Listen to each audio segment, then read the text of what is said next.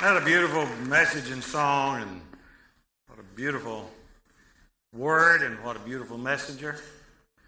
Just terrific. Love that. Martha and I were talking this week.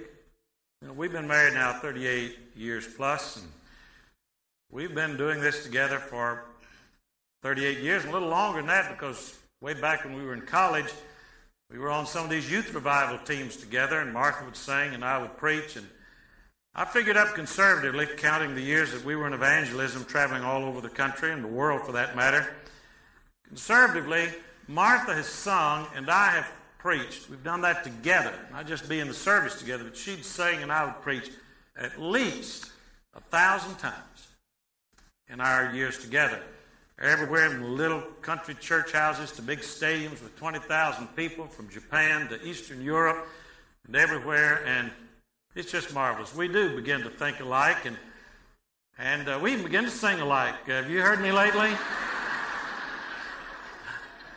No, that hasn't rubbed off for some reason. I'm so glad that you're here today. And I tell you what I want to do this morning. We're going to do something a little different. I want you to imagine for a moment that this is a large courtroom. Now, that is not my favorite metaphor or analogy for the church. It is a good one, but it's not my favorite. I don't think a schoolroom is the primary message. I don't believe that an exercise room is. I don't believe that a courtroom is. I believe the best metaphor, picture, symbol for the church is a hospital.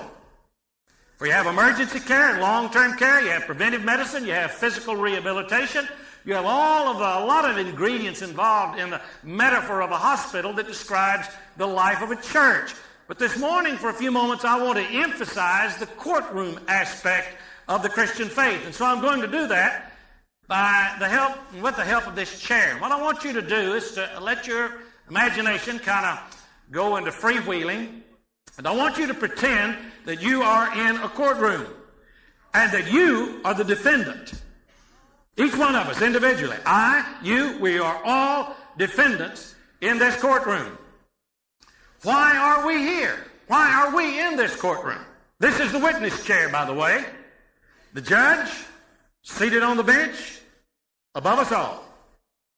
For those who are listening to this tape around the world, this sermon by tape, what I'm pointing to right now is a stained glass window. That's the stained glass window of Christ that is behind our choir. He stands there as the judge. Here this chair is the witness chair. Here you and I are. You are seated at the defendant's table. I am there. You are there. I am only up here as a spokesman to describe this divine drama that is taking place. Your case has been called. Unlike Franz Kafka, that mysterious, mystical writer from Prague, Czechoslovakia, who wrote so many interesting works, one of them entitled The Trial, he felt unable, this man in the story that Kafka tells about, the man had been accused of a crime, but he could not bring the crime, he could not bring the case to court. They could never resolve the problem. And he lived all those years under the threat of this indictment, but he could never resolve the problem. And he felt the turmoil of this accusation without any capacity for the alleviation of it. Now, you are not going to have to go through a Kafka-esque kind of experience. This morning, your case has been called. My case has been called. We are here in this grand courtroom, all present to watch these proceedings. You sit at the defendant's chair because, like I, like you, like every human being, we are all guilty. You say, well, Butler, I haven't killed anybody. No, I haven't either. But I've hated. And the Bible says whoever hates is a murderer. And possibly the only reason some of us have not murdered is just fear of retribution or punishment or lack of opportunity. But we've hated in our hearts. And so as far as the moral law of God is concerned, we are guilty of murder. We may or may not have committed the overt act of sexual intercourse outside of marriage. I have not. But if you and I have lusted in our hearts, as far as the moral law of God is concerned, we have broken that law. Now, to be sure, to carry out those feelings, those desires, that hatred, the consequences of our guilt can be disastrous and harmful to the lives of others. But insofar as guilt is concerned, all of us are guilty. The moral law says that all have sinned and come short of the glory of God. We have not all sinned alike, but all alike is sinned. And when the word sin is mentioned, so often we think of some gross list of inequities like murder and like stealing and like incest or like other sins that we might think of. Think of the sins of the attitude. Think of pride or of prejudice. Think of criticism. Those attitudinal sins that can bring such hurt and havoc into human lives. Those are sins also. Also, not only think of the things that we have done that we should not have done, we didn't want to do, we were not at our best, we were caught in a weak moment, whatever the physical circumstances might be that surrounded the infraction. What about those events when we have not done what we knew we should have done? What about the good we have not done? Not just the bad we have, but the good we would do in our hearts, and have purposed to do, and planned to do, and prayed to do, and started to do, but didn't do. Sins of omission as well as sins of commission. So we are arraigned and we are indicted by the moral law of God. Not only that, we are indicted by our own conscience. Now, I may put on a good act to you. I may give a good outside show to you. I may carry on externally in a very respectable way. But I, like you, know down deep inside of my heart that I have sinned. I have sinned against God, and I am guilty before Him. My own heart condemns me. In those quiet, private moments of introspection, every one of us, really honest with ourselves, we'll try to rationalize, we'll justify, we'll think about all the extenuating circumstances that prompted us to do what we did, but every one of us knows that in the final analysis, we're responsible for our actions. And I thought things I should not have thought, and said things I should not have said, and done things I should not have done, and not done things that I should have done. And my own heart in that honest moment of spiritual reflection confesses, I have done it. You take no Fifth Amendment in this seat. And in this court, you have no Fifth Amendment privileges. We all must testify. Our own hearts testify, even if we do not want to say anything with our lips. And then, seated there at the table with the prosecutors is the chief prosecutor himself, named Satan. The very word means accuser.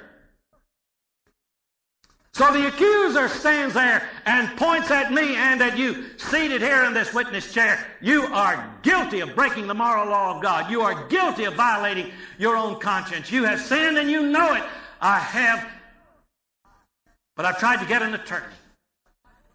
And I've employed an attorney. What attorney have you employed? Well, I employed religion. Marvelous firm, big firm, profitable firm, worldwide firm. I've employed religion. And they have not been able to do anything with my case except get it postponed and delayed. They've never won a case at the judgment bar of God, not one. They've never gotten an acquittal. They've gotten delays and postponements, maybe even at one time or another gotten a new trial set. But religion, however much you may pay them, however large the retainer you might have given, organized religion, the legalistic moral system, they cannot get you an acquittal. They cannot get you a not guilty verdict. They've never won a case. They've got a lot of clients who are still hoping against hope that somehow, some way, maybe religion will be able to alleviate the indictment that is against them, but it cannot do it. It never has done it. And so I, like you, like the whole human race, sits here in this chair and says, I'm guilty. And so I've decided to plead my own case. What I've decided to do, Your Honor, if it pleases the court, is to call some character witnesses. And I want to ask them, what about my sin? And what about their sin? Satan objects. He objects to everything. Fortunately, the objection is not sustained. I can bring my witnesses. Your Honor, I'd like to call a man who lived about 3,500 years ago. He was a preacher. He was a human being, just like I am.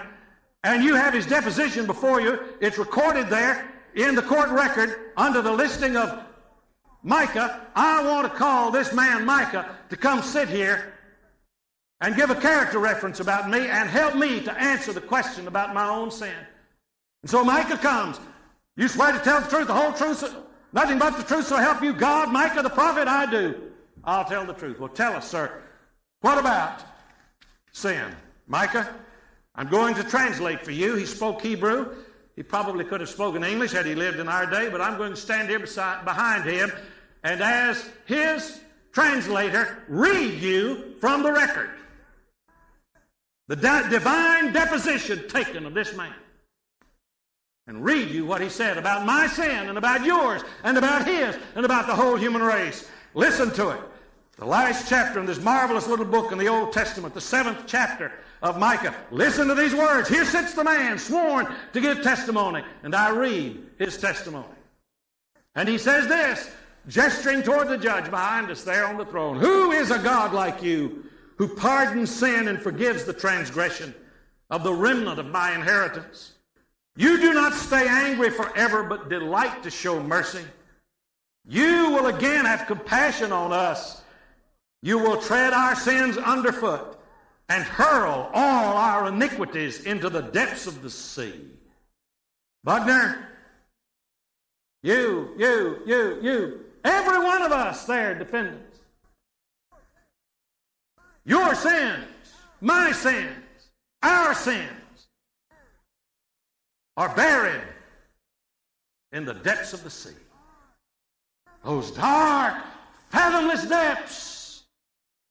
God says, through this preacher and through this divine word, that's where your sins are, buried in the depths of the sea.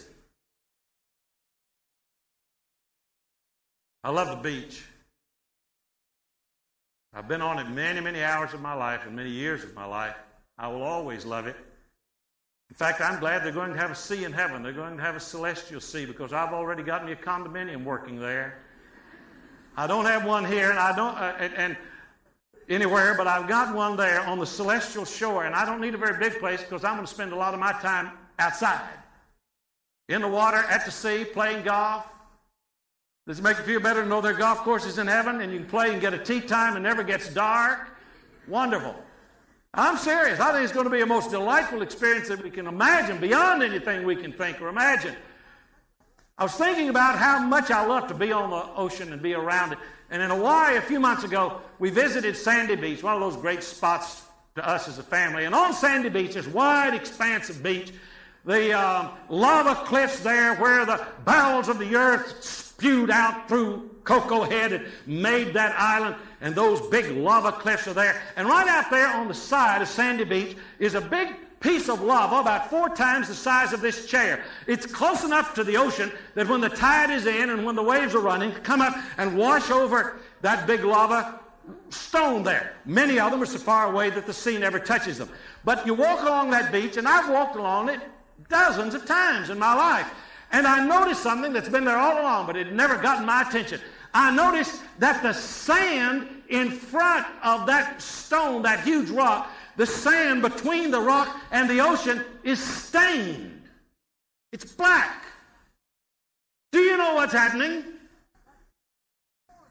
That sea is absorbing that rock. With those cool, tender hands of incessant love, it goes about dissolving that lava, and it stains the sand. And that beach is made from the action of that water upon those rocks. Now, I'll not be able to walk Sandy Beach long enough for that rock to someday be dissolved and absorbed by the sea, but I'll be able to come back for a visit from my condominium on the celestial sea and watch it disappear across the millions of years that are ahead, because the sea absorbs everything around it, and the sea of God's grace absorbs your sin. It's gone, buried in the depths of the sea. Another word, Micah, yes, but I'd like to remind you of Sheila O'Gahan, an Irish lady. More near your generation than mine. But Sheila read my words one day and wrote a poem. It touched me to think about it. Maybe it will help you. Sheila was having a hard time in life. Her moral life was confused, and as a result, she was physically ill. Desperately so. She took off from work and decided to go to the sea, hoping to have her spirit and her mind and her body refreshed. She was in great turmoil, maybe like some of you here. And she sat on the shore, and she opened her Bible to the 7th chapter of my deposition. My word. And she read some words, Buckner, that inspired her to write a poem. She didn't know she had the ability to write poetry. But she wrote a poem that you might enjoy hearing from Sheila O'Gave. I have buried your sins in the depths of my fathomless sea. All your sins and transgressions, whatever they be, though they mount up to heaven, though they sink down to hell, they shall sink in the depths, and o'er them the waves of my mercy so mighty and free shall wash them all away. For I have buried your sin in the depths of the sea. Thank you, Micah. You're dismissed. Your Honor, if it please the court, I'd like to call Isaiah, contemporary of this man Micah, that princely aristocratic man who lived in Judea, preached in Jerusalem. I'd like him to come. Isaiah, tell me, do you have a word about my sin? Yes, I do, and I stand behind him to read you from his own record, the 38th chapter. And he says these words, in your love, he is speaking to the judge, to the great creator himself, to the great lawgiver himself. In your love you kept me from the pit of destruction. You have put all my sins behind your back. You have put all my sins behind your back. And whichever way God looks, your sins are behind his back. When you come up to him and remind him of your sins, he'll say, I don't remember, for I don't see them. But yes, I told you all about them. I know you told me all about them, and I put them behind my back. And wherever I go, I do not see them. I see only you. Not what you have done or what you have been. I see only you. Your sins are behind my back. They're gone. They're forgiven. Buckner, if I may, I think it would be appropriate at this point to call Simon Peter. He's a friend of mine. We've gotten to know each other well here in this celestial city. Simon Peter knows something about this back turning. Call him to the witness stand. If I may be excused temporarily, yes, do. Simon Peter comes, is sworn, and said, yes, I want to tell you about this behind the back business. Do you remember when I was going so great and saying so many good things about the Lord, and then I said something horrible, and I got stuck my foot in my mouth and messed up, and the Lord said, get behind me, Satan? Listen, everybody, you've got to understand what happened that day. He was not talking about me. He was talking about that part of me that was controlled by something beyond my best. He put my sin behind his back. He never turned his back on me. Never for a moment. He said for that part of me that was so despicable and so mistaken, he said that was to go behind me, behind his back, never to be seen again. But he never put me there. He kept me always as the apple of his eye. He looked at me even that night before he marched off to be crucified, and he came looking for me on the Sea of Galilee after his resurrection. He never turned his back on me, Isaiah. He never turned his back on me, Buckner. He never turned his back on you. He'll never turn his back on anybody. He's put my sin behind his back. And let me read you from my own words what he has done for me. And I turn now to the letter Peter wrote entitled 1 Peter, 2nd chapter, beginning with the 22nd verse. He begins by saying, Isaiah, I quote you here. I hope it's okay. I quote you, and I give you credit for it. He committed no sin, and no deceit was found in his mouth. Isaiah, I took that right out of the 53rd chapter of that great book, that great deposition that you gave. He committed no sin, and no sin was found in no deceit was found in his mouth. When they hurled their insults at him, he did not retaliate. When he suffered, he made no threats.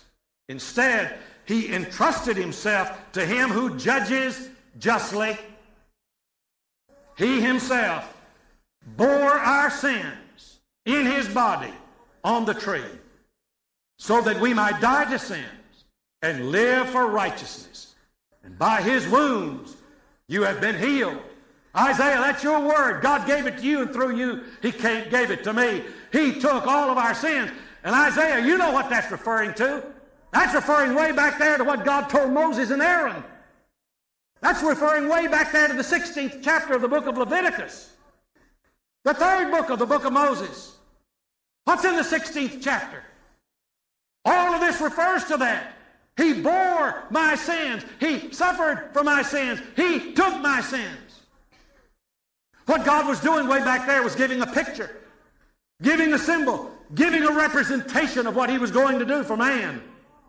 And he did it through the law. He did it through the ordinances. He did it through the Levitical system. And he told Aaron, he said, now Aaron, here's what I want you to do. Aaron, the high priest under Moses. Aaron, here's what you're to do. You're to bring all of the people together. And you are to take a bull, and you are to sacrifice that bull, and you are to offer that bull as cleansing for your own sins. You begin with yourself, Aaron. You offer that bull as cleansing for your own sins. And then, after you've done that, you bring 2 male goats. 2 male goats. And you take one of those male goats, and you sacrifice it upon the altar. You collect the blood from that goat. You carry that blood into the holy place as the symbol, the metaphor, the picture of the forgiveness of all of the sins of all the people. The blood of that goat is symbolic of the cleansing, the sacrifice, the death, that their sins, the sins of all the people, might be cleansed. Then when you come back out, Aaron, you take the other goat, and you stand there with all of the people around you. You stand there and you place your hands on the head of that goat. And you say that you are transferring all of the sins of the people to that goat. And you put your hands on the head of the goat. A person then in charge of that goat takes that goat and goes off out into the wilderness and loses that goat in the wilderness. It never finds its way back. It is lost forever. Its remains are eaten by the scavengers. And that, my friend, is the background of scapegoat. A biblical reality. He transferred symbolically to the head of that goat all of our sins, and he went off out into the desert. That's exactly what Peter is saying that Jesus Christ has done. He has come to take all of our sins and carry them out into the desert of his own death, so that we through him could have our sins put behind his back, out of his sight, gone, forgiven, forgotten forever. And now I call a man who knows more about the law than any of these other men, for he appealed it himself. He was a practitioner of it himself. I call now Saul of Tarsus, better known now as Paul the Apostle, and he comes and I share you his words, with you his words, from the 2nd chapter of Colossians, which we read earlier. He forgave us all our sins, having canceled the written code with its regulations that was against us and that stood opposed to us. He took it away, nailing it to the cross. First goat. Blood, nailing it to the cross. And having disarmed the powers and authorities, he made a public spectacle of them, triumphing over them by the cross. Paul is saying, seated here in this witness seat, I tried the law, I tried religion, I tried legalism, and I came up empty and hopeless and frustrated. And then I saw it, that when Jesus died on the cross, he took my sin. Notice this divine retaliation. Here is sin, yours, mine, nailing him to the cross. So what does he do? With this incomparable love, this fathomless love, he reaches out and pulls the very sin that's executing him by his own willingness and will, but nevertheless, he reaches out and takes that sin that is executing him and he pulls it into himself. And like a drowning man, he carries it into the depths of death. He reaches out and takes that which is killing him and he kills it. He takes it to death. And he rises from the grave, but your sins do not. He buried them in the depths of the sea. He put them behind his back. He sent them into the wilderness. He died for them so that you and I might be freed. That's why we sing in that marvelous hymn, It Is Well With My Soul, that verse. My sin. Oh, the bliss of this wonderful thought. My sin, not in part, but the whole, is nailed to the cross. Sacrifice. And I bear it no more. Scapegoat. It is well with my soul. And my friend, what God has come here today to do is to heal our souls. And in healing our souls and our spirits, help heal relationships and maybe even our bodies. To heal the totality of life. Your Honor, I rest my case. I've called 4 friends, and I have no other word. And it gets more silent in that courtroom than it is here right now, because this is that courtroom. And do you know what happens? The judge himself comes down from the bench and takes a seat here in this witness chair. He has come to give his testimony in your behalf. He takes off the robe of law, and we see that beneath it, his essential nature is the robe of love. And he sits right here in his own courtroom. And hear about him the people of the world. The prostitute that had been dragged before him in the streets of Jerusalem. The woman in Simon the Pharisee's house. The lying, cheating, conniving businessman Zacchaeus. The underhanded tax collector Matthew. The thief being executed on a cross. And Buckner. And you, and you, and you. And he looks at us and he says,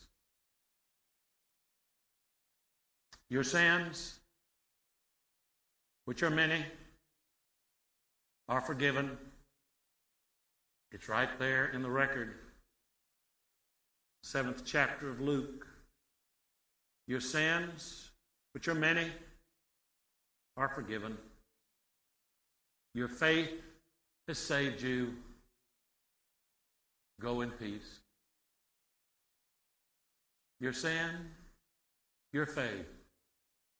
Always put those together, and you'll go in peace. Martin Luther said that when he looked at his sin and himself, he didn't see how he could ever be saved. But when he looked at Christ, he saw how he could never be lost. It's not Martin or Buckner or Micah or Isaiah or Peter or Paul or any of us. It is Christ that saves. Your sins, many. Your faith will save you. And you'll live in peace with God and with one another. You know what he does then? He pushes back the furniture in the courtroom. They bring in the band and the refreshments. And the courtroom becomes a banquet hall. It's party time. Celebration time. My sins are gone. My faith has saved. Thanks be to God. Would you trust Christ? Would you let him take your case? Would you let him witness in your behalf? Would you let him forgive you, change your life, bring peace beyond all understanding? Would you come into the life of this church and join hands with us? All of us, convicted felons, forgiven by the grace of God. And to help us share that good news of unconditional love with the whole world. That's what church is. Not an advocate, but a witness. Not a judge, but a friend. Would you come, trusting Christ, moving your life and membership into this church? If you're a Christian, desire to be a part of this congregation, just as I am, without one plea. But that thy love and thy blood was shed for me. O Lamb of God, I come. I'll be right here to receive you. Come on.